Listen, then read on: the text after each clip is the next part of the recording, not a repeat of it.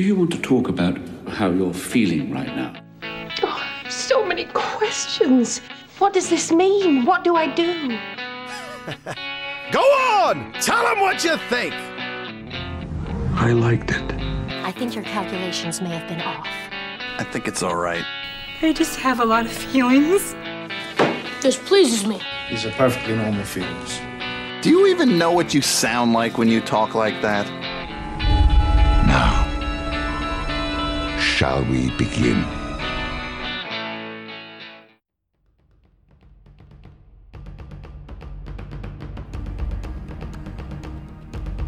Forget the deadline! I want you to record! If we wait to record, we might still have a podcast. There's no power! If we try to record now, there's no audio. None! You understand? The Patreons will understand, but if the worst happens... No! You get by! If you can't download our podcast, then you fill your downloads with boring TV recaps and sign up for fantasy movie drafts. Subscribe! Do you hear? You're strong! You survive! You listen and refresh the downloads, no matter what occurs! I will record for you, no matter how long of an episode it takes. No matter how shitty the audio, I will record for you! Oh gosh, that was rough, but it was awesome. Ladies and gentlemen, welcome to The Real Feels. My name is Nathan, and with my co-host I have... Drew! I'm the Long Carabiner! My death is a great honor to this people! And if you haven't guessed, this is our War, What Is It Good For episode, and I have chosen 1992's The Last of the Mohicans. Drew, roll the trailer!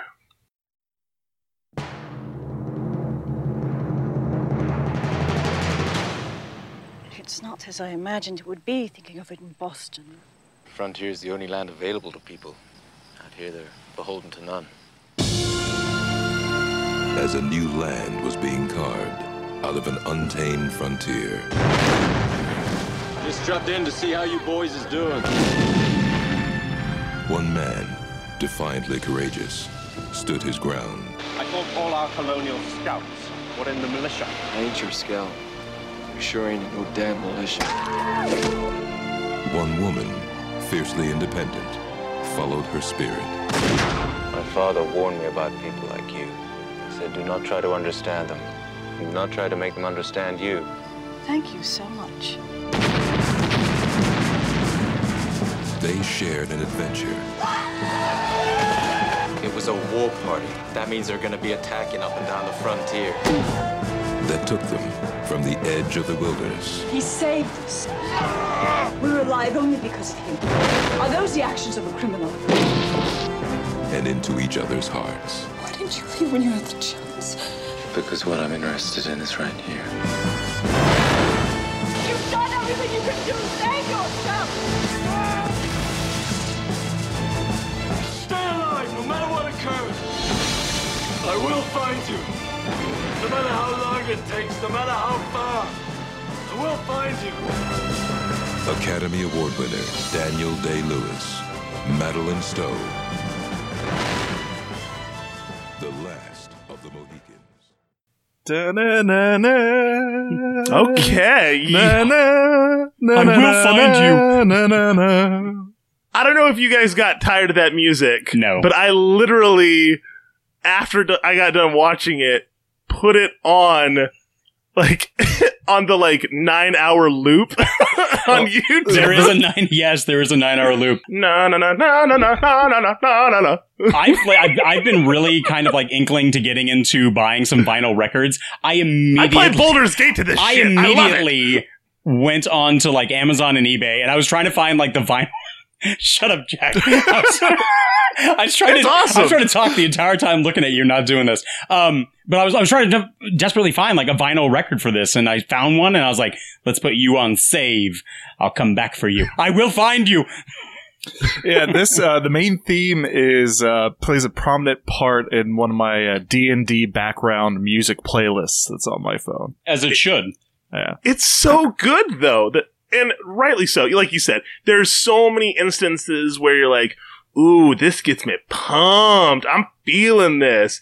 And the reason why I picked this for my war, which, okay, let me tell you. I don't think a lot of people would have guessed that. No. I'm glad you did. Really glad. Going into it, this wasn't even on my short list. This was on my second list that I made. So I had a full list of a bunch of different war films, watched 5 or 6 of them, and I'm like, man, I really don't want to do like Saving Private Ryan right now. I don't want to do I don't want to do The Patriot. I'm sorry. I just don't want to do a whole thing about Benjamin Martin Stupid boy. Stupid boy. Well, and you don't want to go like over the top, sort of depressing and just sort of dark, like Platoon or something like that. Oh, jeez. Yeah. Or Full Metal Jacket. Yeah. Or Jarhead or anything. No, I just want to. I want to have. For all we know, he could have had to sit down for like 4 hours. We could have been watching Gettysburg. You know, there was a couple that I was like, ooh, this would be really interesting to do as my war film because it's about like. Have you ever watched a movie called Andersonville? No, Can't not say that I'm that I aware have. of. Very interesting movie about the Civil War, and it's about like a prison camp.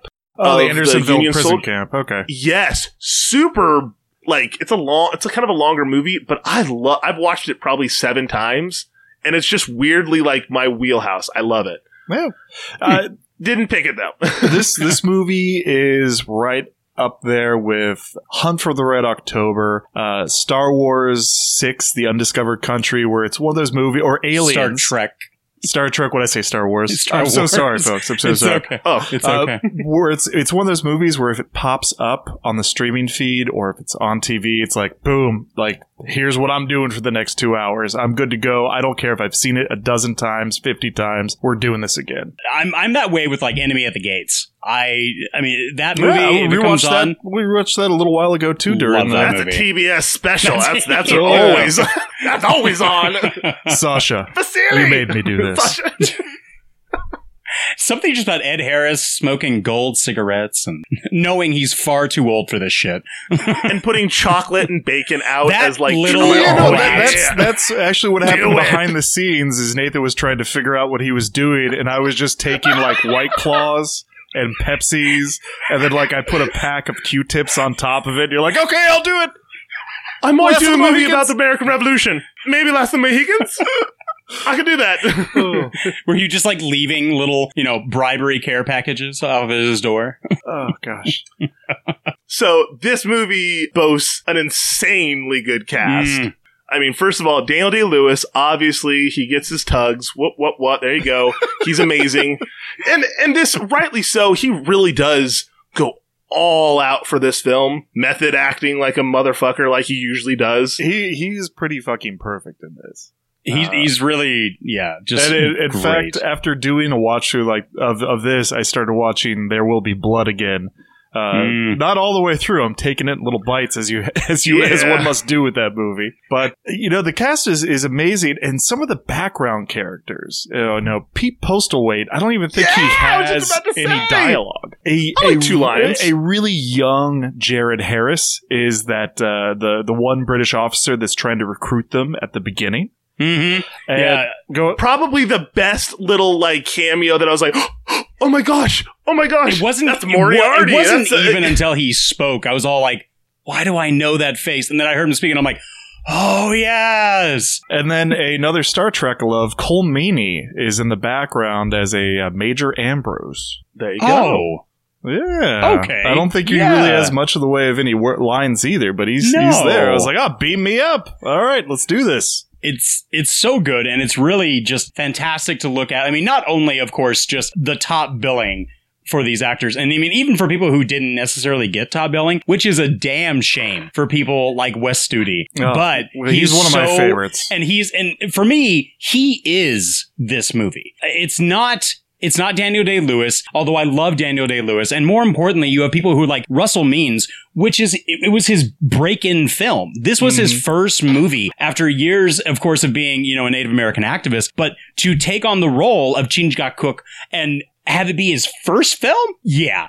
And Uncas, is well played by Eric Schweg. But Wes Studi, I want to get back to him real quick. Get him. Like, I have and this kind of goes and dovetails with Clancy Brown as the Kurgan, where I really like a well-played villain. And Magua is just played to the T by Wes Studi in this. And I was texting Drew the other night, and I was like, during my second watch through, and I was like, if this was done by a different viewpoint from like Magua's viewpoint, he could almost be the sympathetic character. Like, very much so. He gets, sold into slavery by the English. His kids get murdered. His wife thinks he's dead and leaves him for another man. And he's like, this is his like revenge tale. So it's compelling from both sides. Yeah. I mean, and that's the same thing I texted back to you. I was like, I mean, I don't think it's directly in comparison, or at least appropriate to compare the same, but in principle, to take a villain who in turn is a sympathetic villain, especially for the mindset that they're going at their own actions. It's much like you can take a turnaround viewpoint of Thanos in Endgame. Like, Thanos, in his own mind, he's doing it for the right reasons. Yeah. At least in the portrayal of the story of the movie. The logic is sound. Where the antagonist could also be, in another viewpoint, the protagonist. Oh, yeah, very much so. I mean, comparable to the comics, it's a whole different story, but I loved the change that they made for the film. But Wes Studi, he delivers it so, like, his eyes, so cold and calculated, but you can tell that it's not just like that he has no emotion, it's that he has so much emotion and he's just suppressed it, and he's like, no, like, I've got a job to do. Like, white man killed my family, not you, them, I'm gonna go get revenge, so whatever I gotta do, let's do that. He's determined. Hands down. Go ahead. I was going to say, I mean, like, he's just determined, like you're saying, like, he's so, and I know I used this word a lot, last time when we talked Highlander, but he's very stoic. It is this very set face. There's not really a huge amount of emotions, except for when he's, going into a war cry and leading the rest of his people in. But when he has to stand there and say, like, Magua had gray hair's children under his knife. They slipped away, but he will have them again. I mean, it's so set. Like, there's no wavering in this man. He's like, I will kill him. I will wipe his seed from this earth, and he will know that it is me after I chow down on his heart. So the next time, or if I ever get to go back to France, and I learn like the pocket full of phrases that you would need to get by, I would learn them and speak them as if I was Magua. Like, pochon, soup de jour, gâteau, Yankees.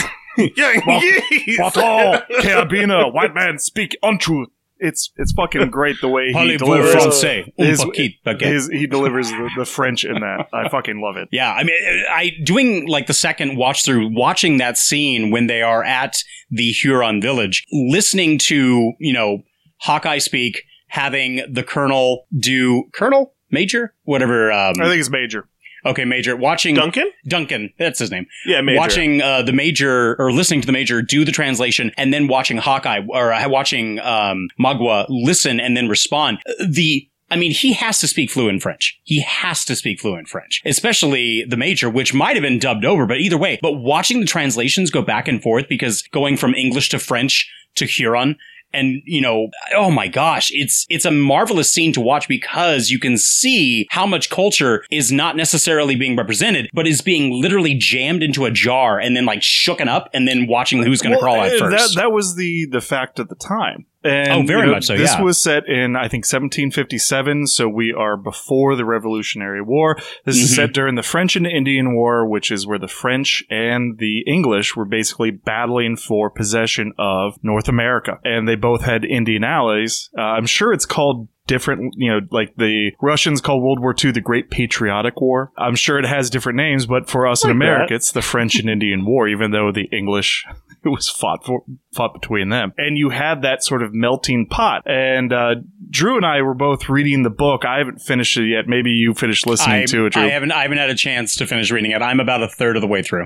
But one of the things that they talk about in the book, and that it's sort of a little viewpoint into America, the microcosm, the different ethnicities, the different languages and influences that are happening. And I feel that's a really interesting time period that is really just not touched upon much by American cinema, except in Last of the Mohicans. I mean, there's really not a whole lot much out there unless you get into like the founding of like Columbus landing or Revolutionary War. You don't really get the French and Indian era in sort of any cinema that you can think of off the top of your head.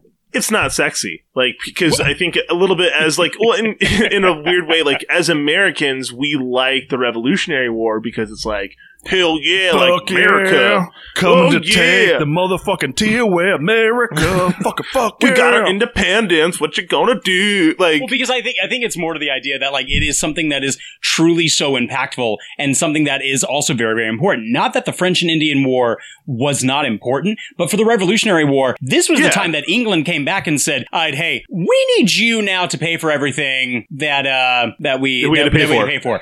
We're going to tax you now." Neither side looks rosy because the English recruit these militia coming in. I'm sorry, my Alexa is talking in the background. The English recruit the militia, and they're like, "Oh well, if we get attacked," and they're like, "Oh well, we'll protect you." And when it comes down to that, when they get to the fort and they've described the homestead that's been attacked, he's just like, "Thank you, sir."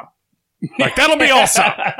Very good, sir. Like, they don't do shit Duncan about it. just like throws down like, I didn't see nothing. It's like, really, dude? Yeah. Really? So, any chance he had with Cora just went, wee! Like, yeah, come on. I do love her like response to him saying like, I found you like a man of few favorable qualities. I love just like the bitch slap moment that she gives him. Madeline Stowe just throws down a good, strong Cora. I don't think Major Duncan has any real likable qualities except when he sacrifices himself. He's basically a dick up into that point, and then he's like, all right, well, I'll be the good guy at this point. I think that's it was a little...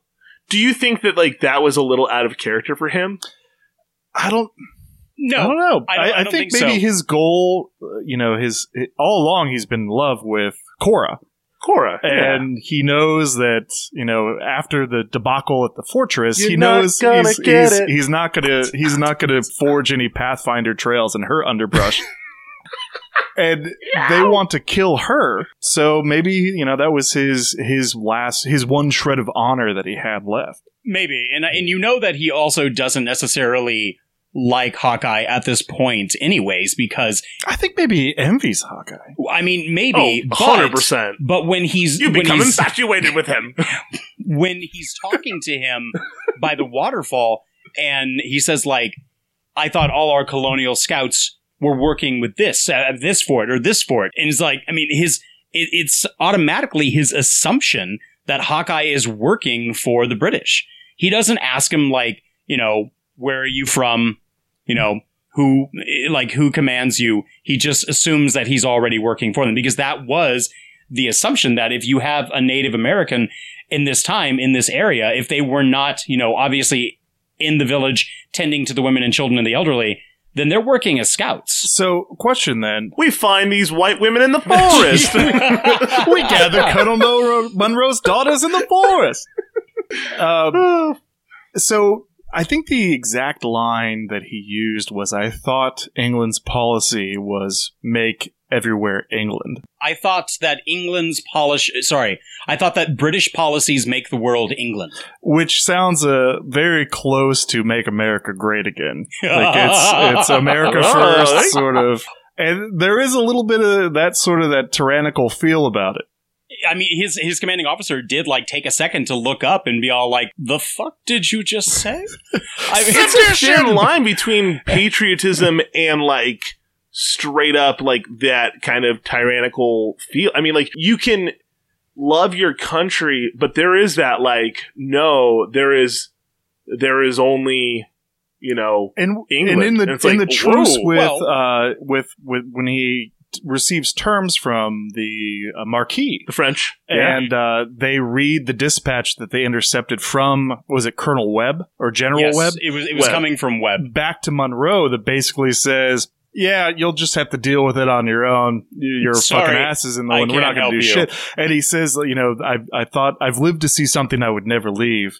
another British officer, refusing or abandoning another British officer. And so it is that sense of pride. It's much like back when you have Duncan saying, I never thought that I would see this, watching Britain essentially negotiate with the colonists.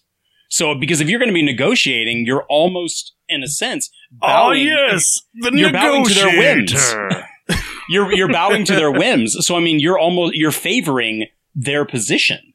So, and they say, screw that. We're just going to go play some rowdy lacrosse in the background. But you know what? They get down. I love that they're just like, all right, let's go have some fun while we can, and then we'll march as soon as we have to. So I want to brush on, this movie features, I think, some of my favorite fight style choreography. And coming off the Highlander, straight up swords, but I love the close quarters, the hatchet with the dagger, and catching the upward thrust, and just the counter moves, and Chingachgook's Warhawk thing. Oh my gosh. war sword, spiked wood.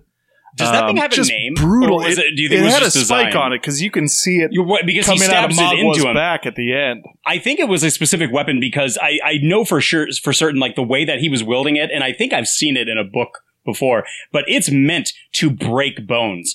As he literally just like a shillelagh, just brutal. Oh, just magnificent. So you've got the ambush in the forest.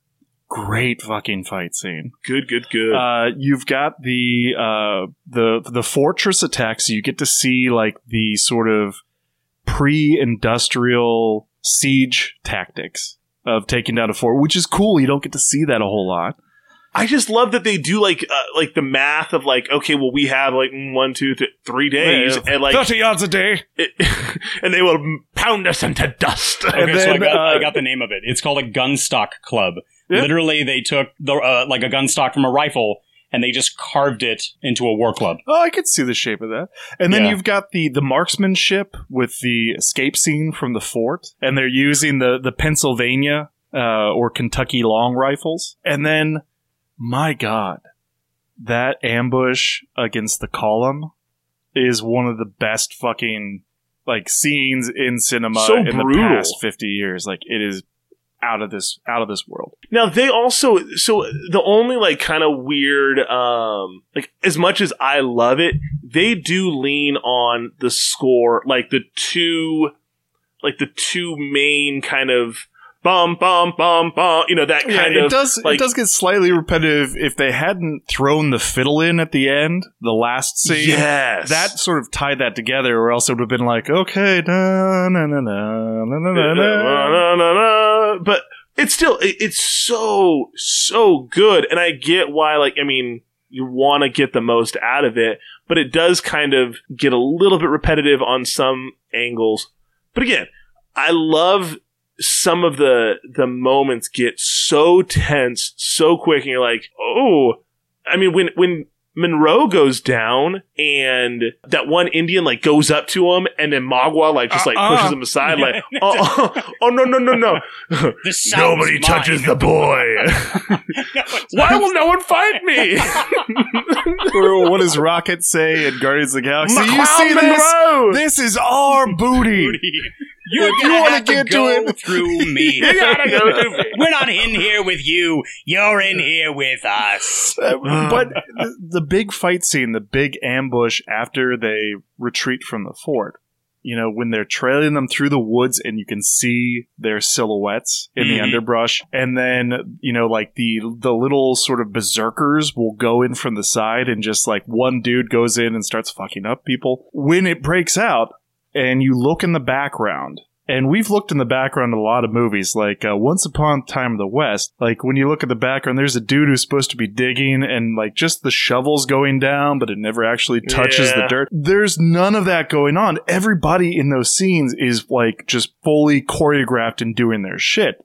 There's not just sort of a limp dude with his hands up and some half-hearted beating with the right arm. There's a fair amount going on.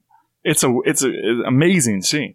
I do love the ambush there, but more importantly, it's the tactics to not only overpower all of them, obviously coming from both sides and like flanking, but good God, let's scare the shit out of them just a little bit. Everyone war cry. Make it echo through the woods. How many of them are there? There's probably about 200. Let's make it sound like 500. And it's sort of like Braveheart, where you've got the ordered English army, but they can't respond to that sort of like they're in their little regiments, they turn, present arms, aim, fire, but that's not how you want to fight a dozen people coming out of the underbrush 10 feet in front of you. Like it's... Which is, I wish that like Duncan would have, after that first like ambush that he went through, he would have said like, hey, we're fighting a very different war here. And that also like, you would think that some of the commanding officers would have gone back to England and during the Revolutionary War said, listen, they're not gonna probably fight. Like we need to evolve our fighting tactics because our regiment, line firing style doesn't work in brush and tree line. Like it works in open field. It works when awesome. When the other side lines up opposed to you. But in the early 90s, we had flown out for a 2-week vacation to California, and we went to Disneyland. And I got just under, I don't know if the tree is still there, but it's the, not the Castaways, but the Swiss Family Robinson tree. Mm-hmm. You used to be able to go up and walk through it and tour it, but underneath that, they had like the little gift shop, and I requested and was bought one of the toy flintlock rifles with the lock that could go back. Yes! Yep. And I remember playing in the backyard in the woods with that and doing like the Daniel Day-Lewis aiming at Magua, where he closes one eye and then he goes down on one knee. Yes! Like this movie, I probably saw it. It's rated R at a much too young age, but it's only really rated R, I think, for the viscera and like the heart. Like there's no nudity, there's no swearing. It's a lot of like, flailing shots, like, Wilhelm scream type deaths. It's not, that guy got his whole head ripped off. Yeah. There is one scalp it's scene not the George like Lucas violence. Yeah, exactly. We'll just have him kill robots. All these English soldiers, stormtroopers. They can't hit anything. Sadly, Jodie May, who plays Alice, I guess she said that like a lot of their scenes got cut for Alice because Alice originally was a much more like predominant role, and she's in the book too. And it's very telling that they must have reduced her role a lot because her character feels very watered down. Well, and I think the first cut was like 3 hours and change long. Yeah, man had to take it down. Well, you really don't even have their love story between Alice and Uncas, but you can. It's implied. It's very heavily implied. It's lightly implied. But you know that there is something so much more there of the importance of why Uncas would literally almost sacrifice his life to go after her. And you're thinking like, why? Because they had a moment underneath the waterfall? But I love that scene where he's watching her being led away and he just... Like, him and his dad have Overwatch on the camp, and he just puts a hand on his dad's shoulder and gives him that, like, I gotta do this. And that is a heartbreaking scene, but again, it's just, it's gorgeous in every sense. So I think we were about to get into the finale, weren't we? Okay. We can. Was there anything else that anyone wanted to talk about? Scenery? Music? Well, I think we need to at least cover the finale. Maybe a couple of definitely. Yeah. You know what? I'll cover scenery when we get to that segment because I have a few things to say. All I right. also think that I like the representation of the militia, and just even in the beginning, real quick, there was that patriotism there. Their connection with that family, like it's on like another level where they are basically like just family. He's like, oh, like you're making me old. Like, they're like playing with the kids and sharing food, and they're very, very symbiotic with these white people. And it seems like they hadn't seen each other for a while too, because I mean, Hawkeye even said like, oh, another year has passed. I mean, I took that as like, oh, look, they've been traveling up and down hunting. This is the time that they come by to say hi every year. I mean, if it had been a year, either way, I mean, you're right. It's a good cohesive relationship, and it's honest. It's open. And the family that they had supper with and they visited, you could tell they had visited them many times. And, there was even an intimacy a little bit, with Uncas because he'd probably grown up near them. The woman sort of had a motherly vibe towards him. Mm-hmm. And sort of the stoicism from their end where, he didn't come out and it's sort of like the YouTube culture, like, no, I knew them. We had dinner with them a week ago. That's fucking Jenny. Like, blah, blah, blah. He's just like, no, like these were no strangers. They stay where they lay. And then that sort of... Which probably killed him. Like, that probably just, like, wrecked him more than she ever knew of, like, no. I know these people, and I can't even give them a decent burial because they'll know that we came through this way. Because he didn't know her or them. And that's part of, that time and even maybe him being raised in the Indian culture where I don't know you. I'm not going to share my emotional outlook with you. I'm going to remain stone cold and I'm going to have those emotions in private, where I think we've kind of lost that, where everything is just like, social media and YouTube is like, here are all of my emotions. Yeah. And even at the end, which I think that's the appropriate step next to take, you get into that emotion at the very, very, very end, but the finale, let's jump into it. The greatest ramp up to, because this may have been one of the biggest reasons why I chose this film, because this gets me every time. I get so amped when, first of all, Dad just watches his son take down a couple Hurons and then dies fighting for the one he loves. Does he see him take them down, or I thought he rounded the corner right as... Oh, that's true. Right, that's true. Right as Uncas was getting... he rounded the corner right as Magua is slitting the throat. Face. Oh my God, I don't think I've ever really watched a movie where someone is, obviously so violently cutting the throat of the individual, but then have the blood spurt make the actor go, oh, okay. Well, and the look that Uncas gives Magua after that first pass where he basically that was the opening salvo, and whatever happens after this, you're going to win. It's sort of that, oh, well, fuck. Imagine, if you will, Mr. Graham, taking a dull blade. But he didn't. But Magua, he didn't rush to finish it. And I don't know if that's extending his own pleasure. I sort of think it's because this is fair play. I'm going to let you get to your feet and make your next attempt. 100%. And that kind of, I want this needs to be just a good as much death as or you. a good fight. I'm just not going to fucking bash your skull in and kick you off this cliffside. And then when Cora comes around the corner and sees Alice going down, and you don't hear the scream, you just see her scream against the score. And honestly,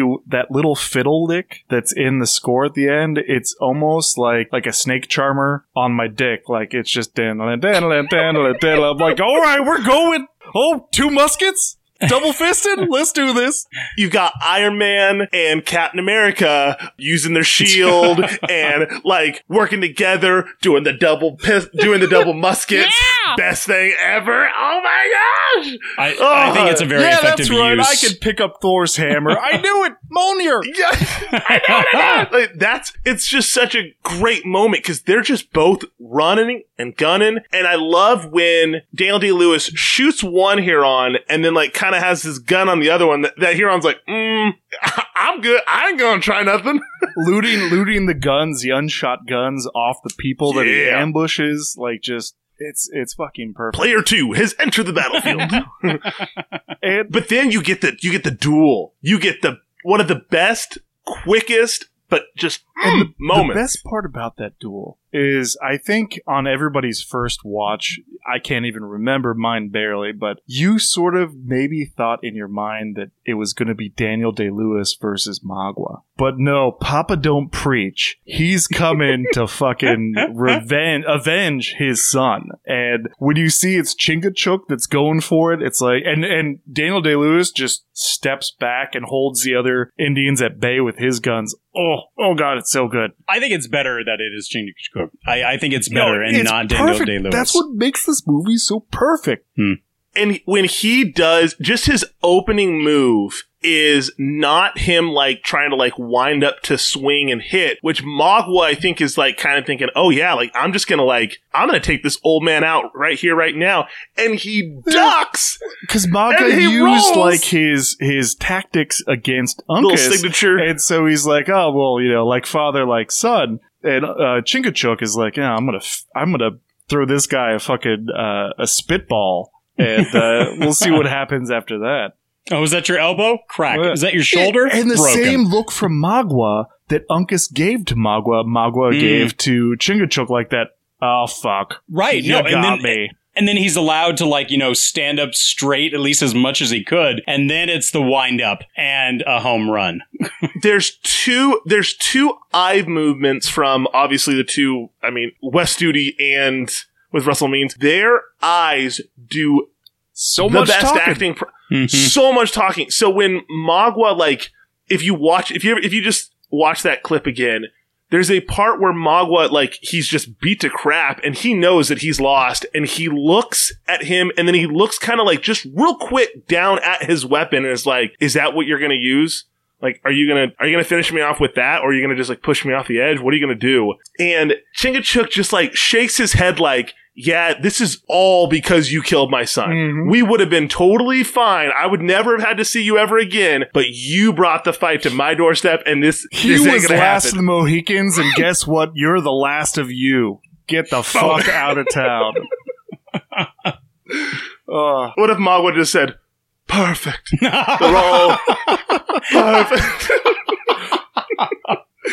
This death belongs to the soldier who the older ways have joined the new. Oh, geez. But I also like the portrayal of the different, you know, because there was no one type of American Indian. It was a vast amount of different tribes, and I liked how they delineated in each tribe had their own special style. I liked how the Mohicans had like those those blue shirts on. Like, those are fucking sexy. And I think at one point, Major Duncan says like, oh, well, the scout, we've got a Mohawk scout. And Hawkeye just says, no, it's no Mohawk. That's a Huron. Like, we know what's going on around here. I mean, over 900 Native Americans took part in the film itself. And even with the dialects being used in the film back and forth, even with like Russell Means and Wes Studi, during the filming, they each spoke in their own native tongue. So no one was necessarily... Which were different, yep. Yeah, which were very different, and no one was necessarily understanding what they were saying. They just knew like,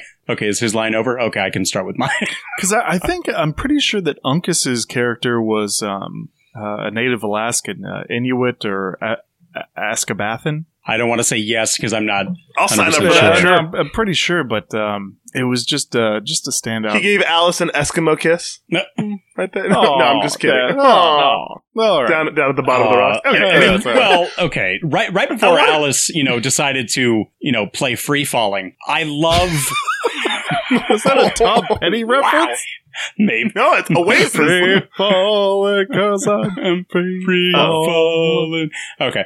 I do love, obviously, like, that's that famous scene, that hand that, like, come here, when she's about to jump. It's when she does and goes, for a dive, and he just turns around and kind of, like, does that, like, and walks away. It's the indifference. It's all like, okay, all right, well, I was going to kill you anyways, but thanks. I don't think that Magua would have thought that she would have jumped. That this white girl had it in her to do Probably not. something like that. Probably not. But I think his plan at this point was to kill her anyways, despite the fact of like the old chief before. I think he was gonna till that soil. I think he was gonna lay some seeds. I don't think so, because in the village, the old chief said, "Okay, we will we'll burn the brunette. You keep the young ones, so the colonel's seed does not perish. You can take her as a wife." And then when he basically found out, like, okay, well, this is not my plan. Screw you, old man. You're old and weak. I'm going to take my people and go anyways. Look at the flip side of that, Drew. If his end game was killing Alice, why beckon her back? Unless so he could have the satisfaction of kill doing her it to get a boner.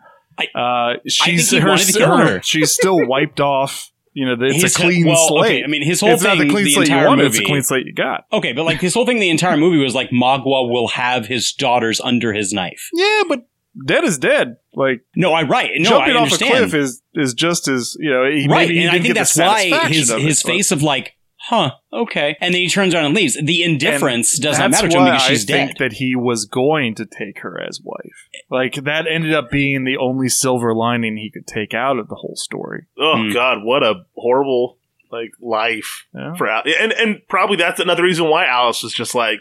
And plus, Alice. She did things for me in my youth. Those doe eyes, Magua. She was that. If Alice is not enough to get Magua's heart pumping, I don't know what is. Oh my gosh! 2 last things I wanted to talk about before we go into segments. 1, Fast and Furious canoeing. The powder is soaking wet. They nitrous oxide just those canoes so fast to the point where when Uncas jumps out of one and gets in the next one, spoiler alert, that's impossible to be doing that at those speeds. Not only those speeds, but the material that those canoes are crafted out of, that's wood and skin. Right. And he's just hopping. Yes, they are strong and flexible, but they're not meant to be jumped into. Maybe and Duncan's still trying to line up shots against him. At this point, you're like, Duncan, get with the fucking program here, buddy. Pull the canoe over. You shit your honor back out there in the meadow where Monroe got his heart cut out. Just follow the others here. Yeah. Yeah. So there's that. And then the other thing that I want to talk about is right before they're getting into the canoes, they're and it's kind of foggy. No, this is back when the whole ambush is happening. The first ambush? And no, it's the second one. Okay. So it would be right before they're getting into the canoes to do the Fast and Furious canoeing. Okay. But there's a Mohican that's with them, and I was like, oh no. That's the third last of the Mohican that dies. Because he gets shot, and I was like, wait a minute, when does this guy die? And he gets shot, right as they're about to get in the boats, and Uncas is, holding him in the water, no, don't go, and, he dies. And you're like, oh, there was the third Mohican! Oh my, I got to see the third, the second, and now the last. It's a match That's set, crazy. Nathan. It's a match set. Their play set. You come in, they come as a whole. It comes in pints. Jesus. Are you guys ready for segments? Yes, but I've had first Mohican, yes. But I haven't had second Mohican. Does he know about them? Okay. Segments! All right, for our first segmente, watch your step, but the view is killer! Uncas and Alice decide to conclude their journey in a scenic vista with beautiful waterfalls and surrounded by forests beneath them. Truly breathtaking. Describe a real-life location in nature that you find worthy of taking the dirt nap. Or in their case, the rock nap. I'll go first. So, what was it? I think 2 years ago, Anna and I got the opportunity to go to Maui. And one of the excursions that was offered was, you wake up at 2:30 in the morning and a bus picks you up, and then it goes to all the other surrounding hotels and fills up, and then it drives you slowly but surely to the peak of Haleakala, which is the dormant volcano in Maui, and it's at about 10,000 feet where you end up going. And I had very low expectations. I thought it would be pretty cool. But you get up there and you watch the sunrise. And there's a number of factors going into this. One, I think we went to bed at 11 and got up at 2. So you're sort of that punch drunk from getting minimal sleep the night before. The second one is at 10,000 feet, everybody who's not acclimated to that is experiencing mild hypoxia. And mild hypoxia kind of makes you feel like you're a little bit high, or you've had maybe 4 or 5 beers. And so we get there, and the sun is about to peak over the lip of this volcano, and the native Hawaiians that do this tour start doing this chant, and you're sort of punch drunk from this and hypoxic, and the sun comes up over the lip of the volcano. I cried like a baby. I just imagine it real quick as Yada No, exactly.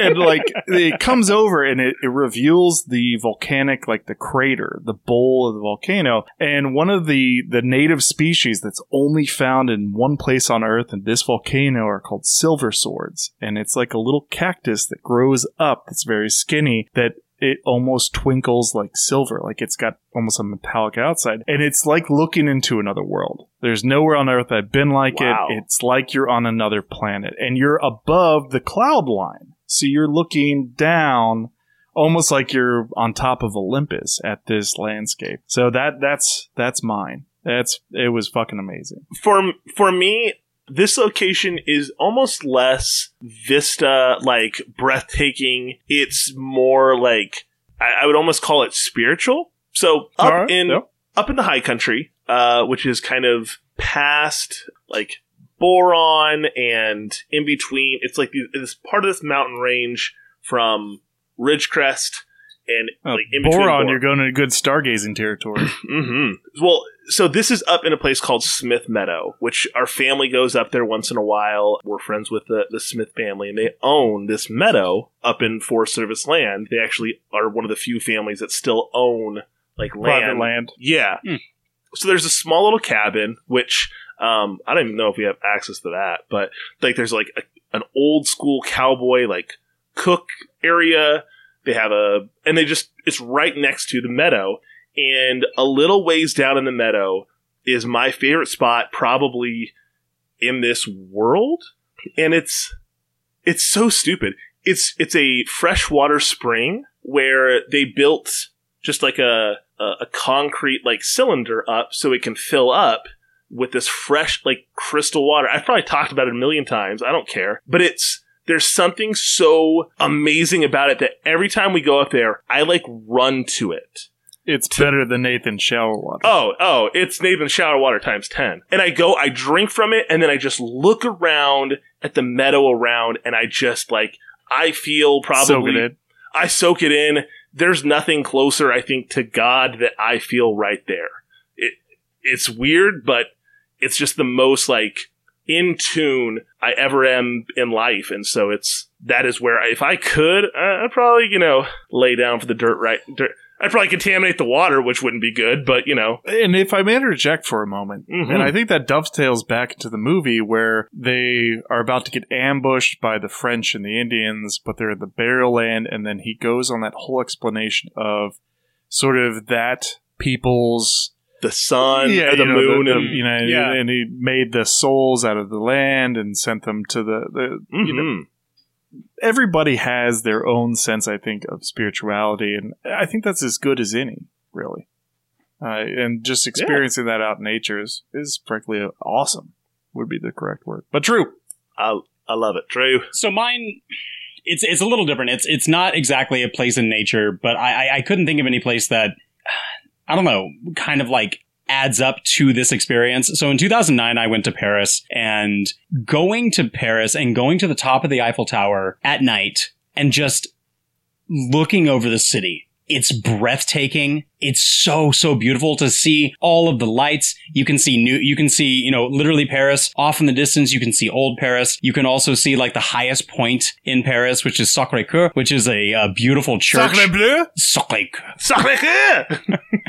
And just, literally, as cliche as it is to go and visit, but the top of the Eiffel Tower, late at night, it was blistering cold. It was in December when we went, but it was so beautiful and so breathtaking just to stand there and just to look out at everything. You're so high up, you get a grand view. It was damn near perfect. I like that. Nice. I like that. Well played. All right. Second segmente is tight weave. No, silk. Another 40 yards. Nathan, you go first on this one. All right. So getting the couriers through in this battle it's kind of like the Battle of Hoth with some well-placed ion shots. Activate ion control. I like it. The first transport is away. We've watched that movie too many times. I feel like I take out the old empire myself. I I know what you mean. Okay, so obviously the experience with both of these two top-tier marksmen goes with the tools that they are not typically using, but it gives them the edge that they need to get the couriers through. What is a tool or insider knowledge that you've used to beat out your competition or workplace problems? So, when I was a raft guide, as a raft guide, you have your own paddle, and your type of paddle really kind of depends on what you're comfortable with. If you go with a very, very small, like wooden paddle, that's a little bit more for... You're gonna have a bad time.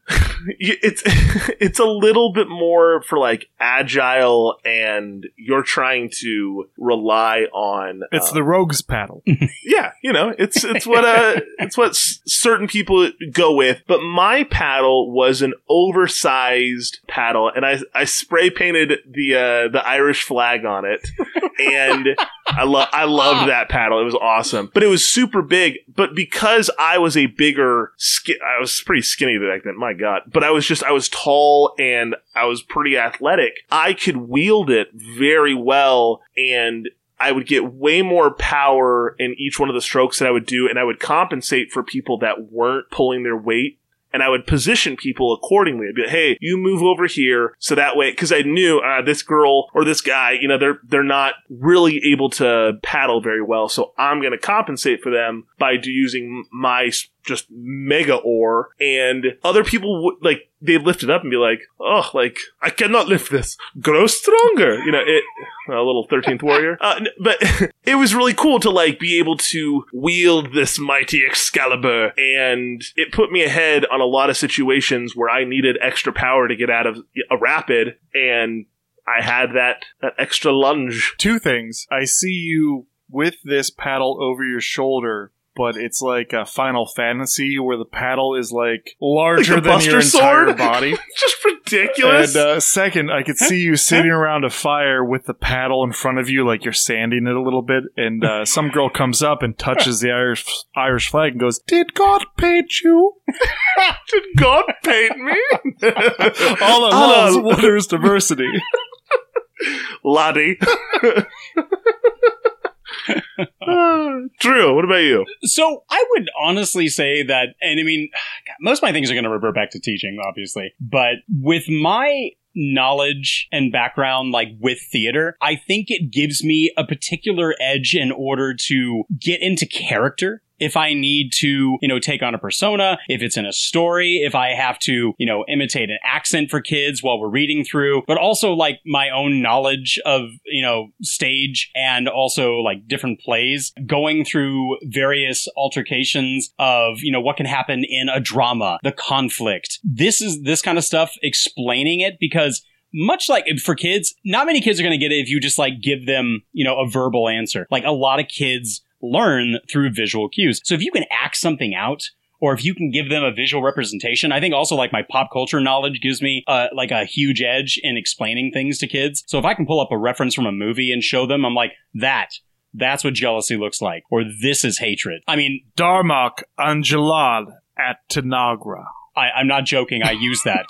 I know, that's why I said it. I was going to say, like, I showed that episode. But, I mean, it's theater and pop culture knowledge, I think, is so crucial in my teaching because it allows the kids to get a visual reference, which is, it is their generation. Okay. They have to have like immediate gratification. It's what they understand from, going online and watching TV so much. So it kind of fits in and it's perfect. And I genuinely enjoy it. And I can't even tell you how many kids every single year, like I turn on to various movies or TV shows. So it's a good payoff. Well, it gives, you're able to direct something that they already know or at least can identify with to bring that over to the text that you're reading. Mm-hmm. Yeah. I mean, one thing I love, like showing different types of conflict. I love showing like internal conflict, and I show the scene with Gollum going, no, not listening.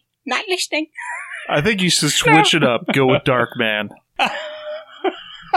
Take the fucking rabbit. Just $5. Take the fucking elephant. Take the fucking elephant. My head. Oh, Jesus. All right. I guess that leaves me. It does. Yeah. So I'm going to say it like Mago would. Sous vide. And it's sous vide. SOUS space VIDE. And it's a method of cooking. It's immersion cooking. So you can take a lot of things, but generally you take a cut of meat and you seal it in a bag. And you immerse it in water with an immersion circulator, which are usually sticks these days, and you set the temperature that it will bring the water up to. So you can cook a steak or chicken or whatever to the exact temperature you want. So if you want a medium rare steak, you can set it at about 125, which is really rare, and just let it go for a couple hours. And it's sealed in there usually with some fresh herbs, some garlic, some butter. And then you take it out and you finish it on a grill or under the broiler. And you put that crust on it. And so you get the crunchiness of the crust or the exterior, and then you get the perfectly cooked through medium rare all the way. Or chicken breast is very hard to cook. Or overcooking a pork tenderloin ends up with bad results. But when you control the temperature and then you finish it off, you end up with perfectly tender bites of meat that often is infused with whatever marinade that you put there in the bag with it. So when people come over and like, oh my God, or Ed is like, oh my God, what did you do with this? It's like, yeah, it's sous vide. Like that's how it happens. So that's my ace in the hole. Baby. Yeah, that's my ace in the hole sometimes with cooking protein is it gives you that control. And Anna said one time, like, oh, I thought it was only going to have to go for 2 hours. I was like, well, it's at like 125. Like it's not going to overcook. Like it's good there. Good to go. Yeah, sear that off. You're good to go, man. But yeah, sous vide. I am a big believer in that. It's wonderful. Good weekend cooking. I like it. All right, for the final segment, villain dies. The rest of us cry. The final battle goes down, and it's a great moment of revenge and closure. The eulogy, the send-off, is a parental heart-wrench and is honestly pretty badass because somehow he does not cry at all. For this segment, you have the choice of name another epic parent revenge fight that you love and that just gets you totally pumped up, or name another death eulogy or send-off that makes you chop onions. If I go really quickly, could I do both? Yeah, you can do both. I did a little mishmash. Let's do both. We'll do both. So for the parent revenge, I'm not going to go with one which I'm almost certain either you or more definitely Jack has, but I'm going to go with a little bit of a twist. I absolutely love Molly Weasley at the Battle of Hogwarts, going up against Bellatrix Lestrange and just going, get away from my daughter, you bitch. You bitch. Oh, get away from her, you bitch!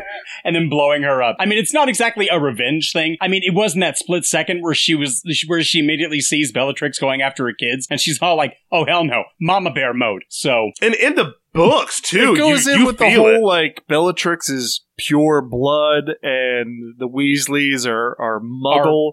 Weasleys are pure blood. Oh, are they? Well, then never mind. That whole thing goes. Bellatrix she wants to kill anyone. Bellatrix is crazy. She is a cray bitch. And I also like Hermione Granger playing herself, or what's her name? The actress.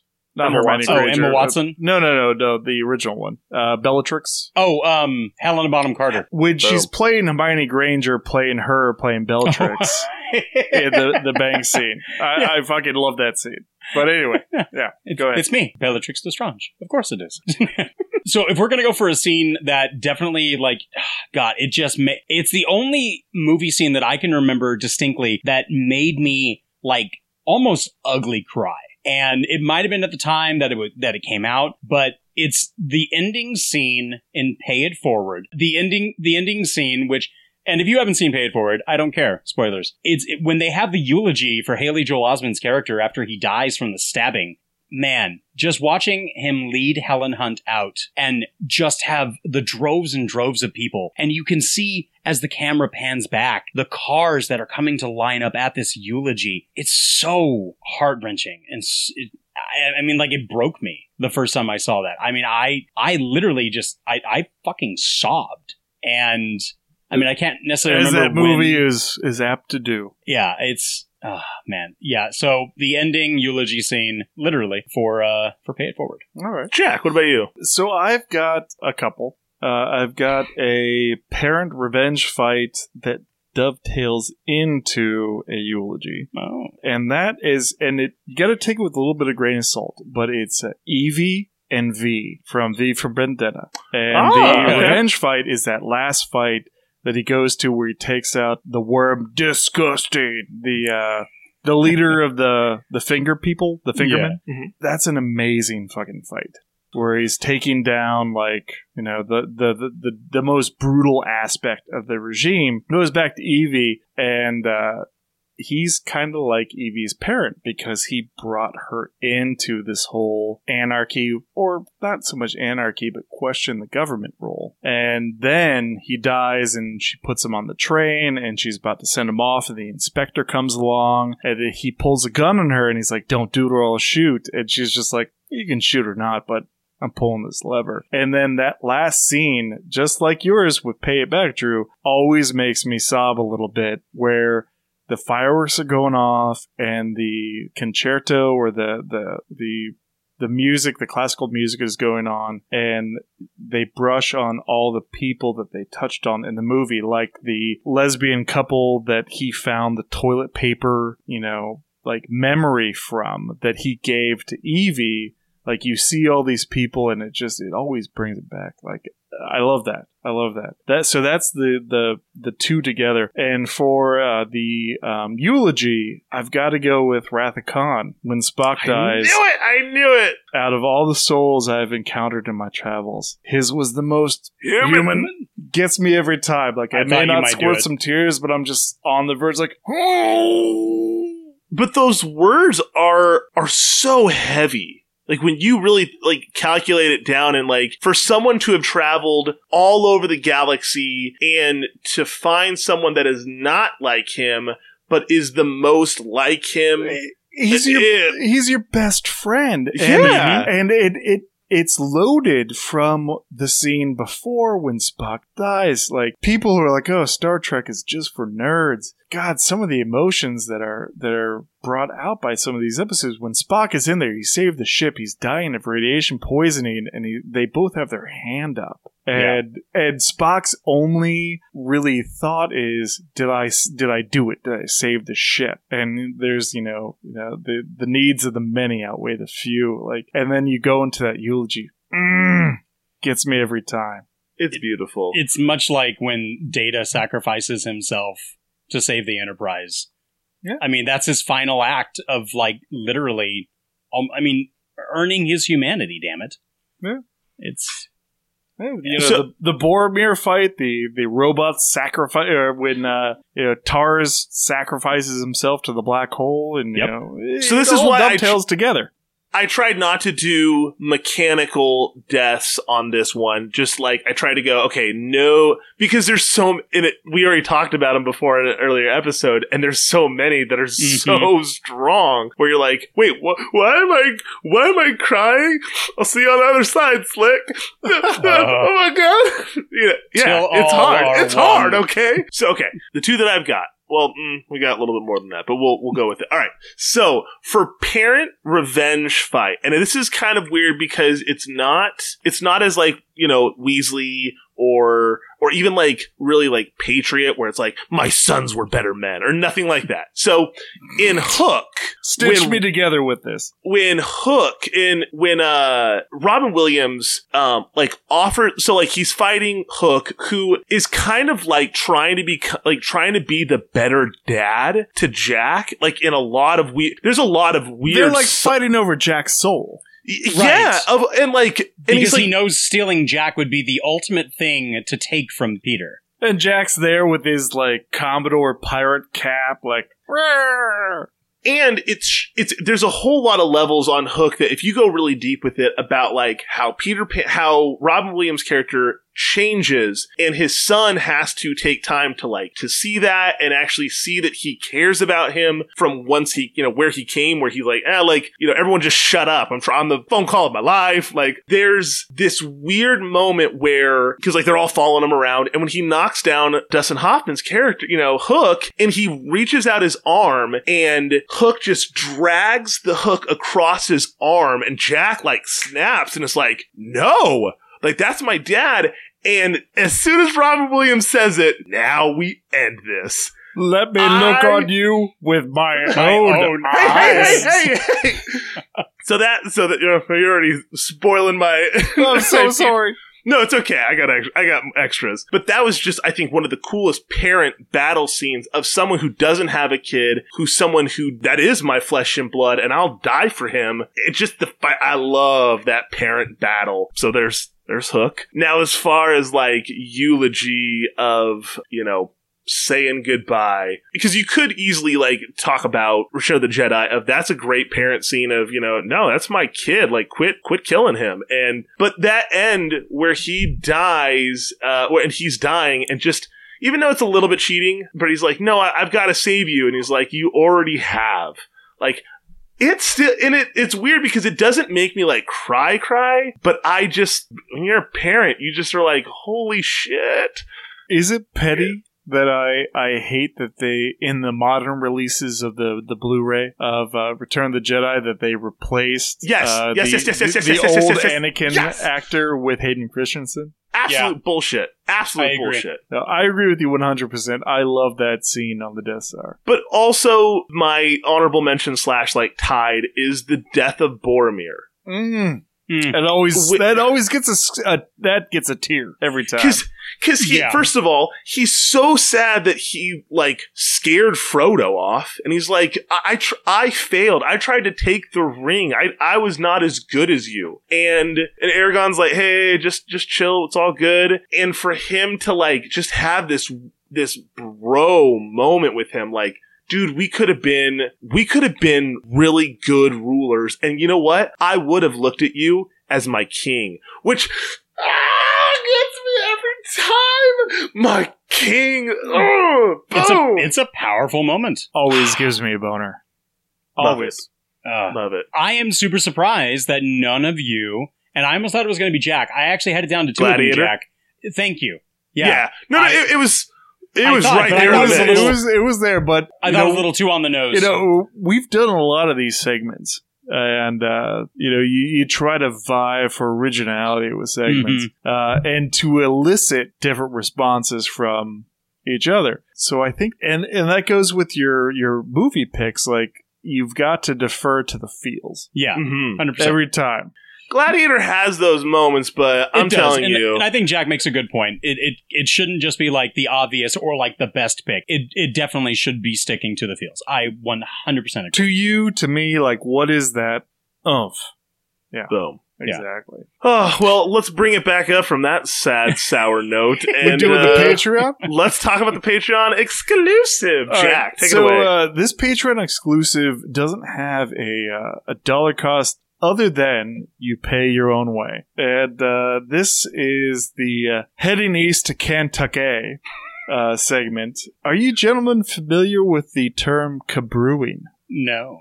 I know kablam. No, so you go canoeing, but when you bring a bunch of coolers of beer, you go cabrewing. Oh, kind of like how people, lazy boy down a river and they... Yes. Okay. And this would not take place on one of Nathan's rivers.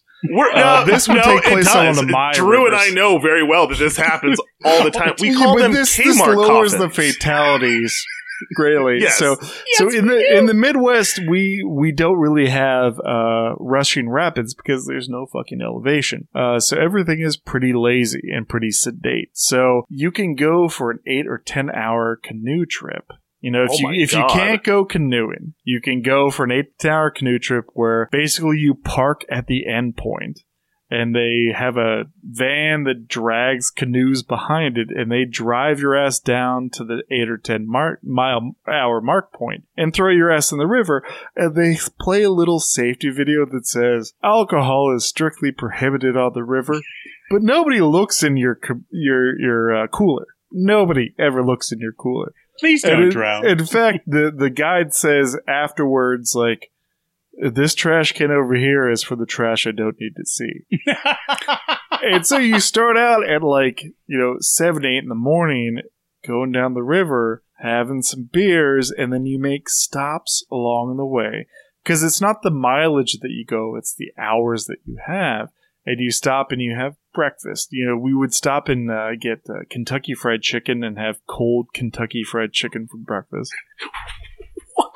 Drink beer and then go down, and then you'd stop around noon and you'd have lunch and by a swimming hole, cool off, go for a swim, have some lunch, some sandwiches, have some beers, and then go on. And this Patreon special would include at the end like a nice big like frontier style meat ripe off the bone sort of a dinner, roasted potatoes and veggies, over the fire, and just have a nice sunny outing with a little alcohol and plenty of sunscreen on a nice lazy river. So this is heading east to Kentucky. I love it. Sounds great. Sign me up already. That's well, you said 8 to 10 hours though. That's a little like okay. Well, it's not the distance again. It's the motion. Like if you want to just paddle the entire fucking time, you could do it in 5 or 6. But it's about stopping, having lunch, going for a swim.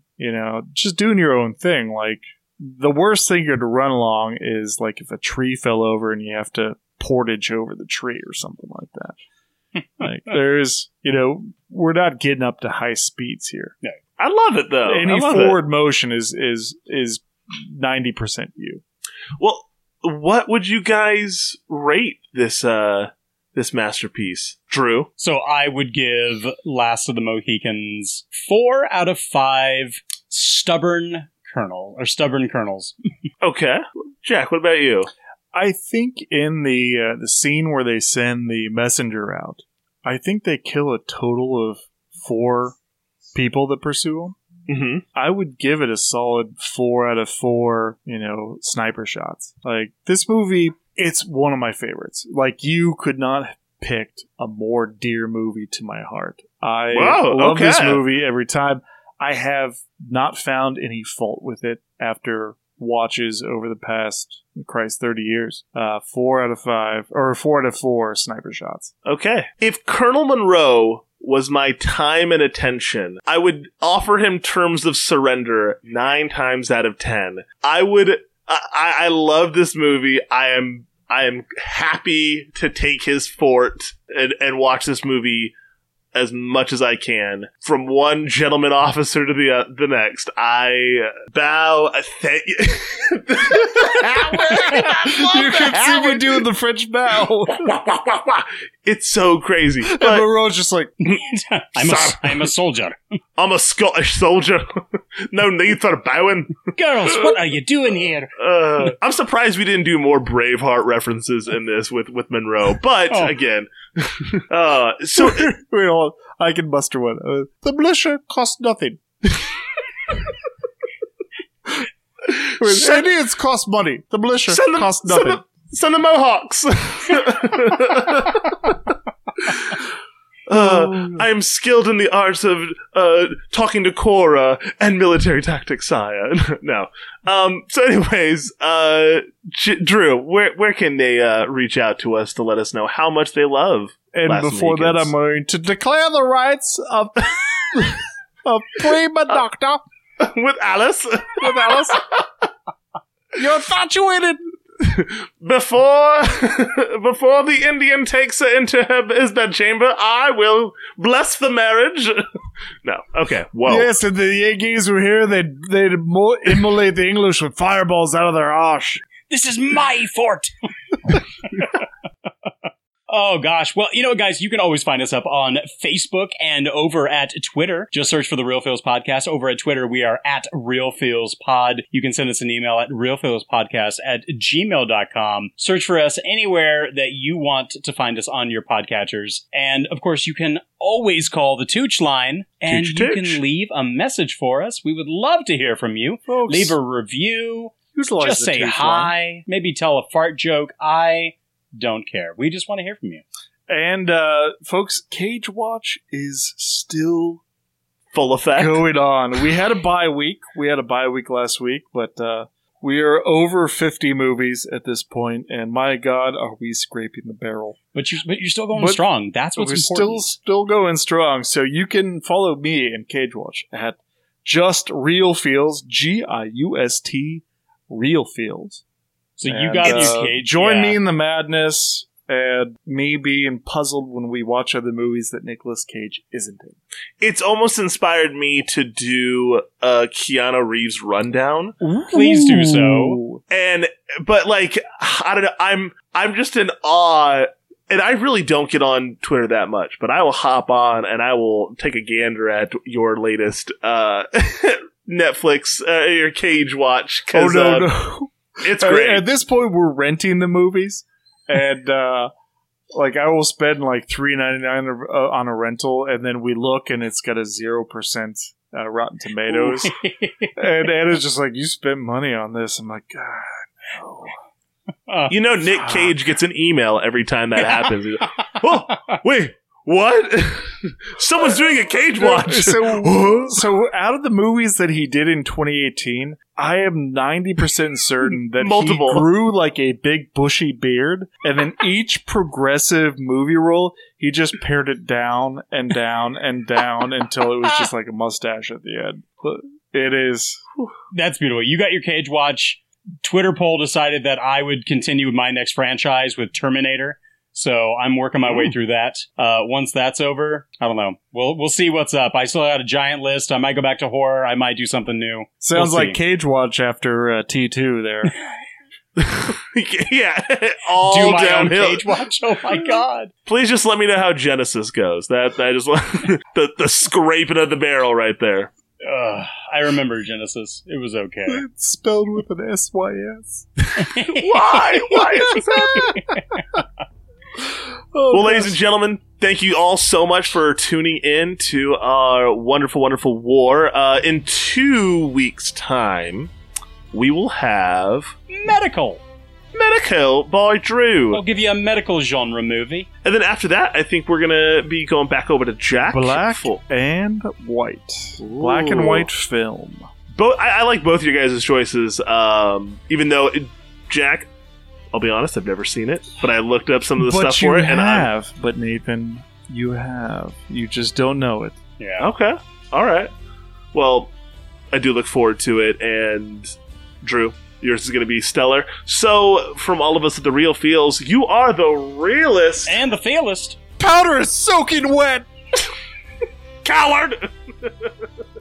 I'm the long carabiner! My death is a great honor to your people! Did you tell him? With my compliments.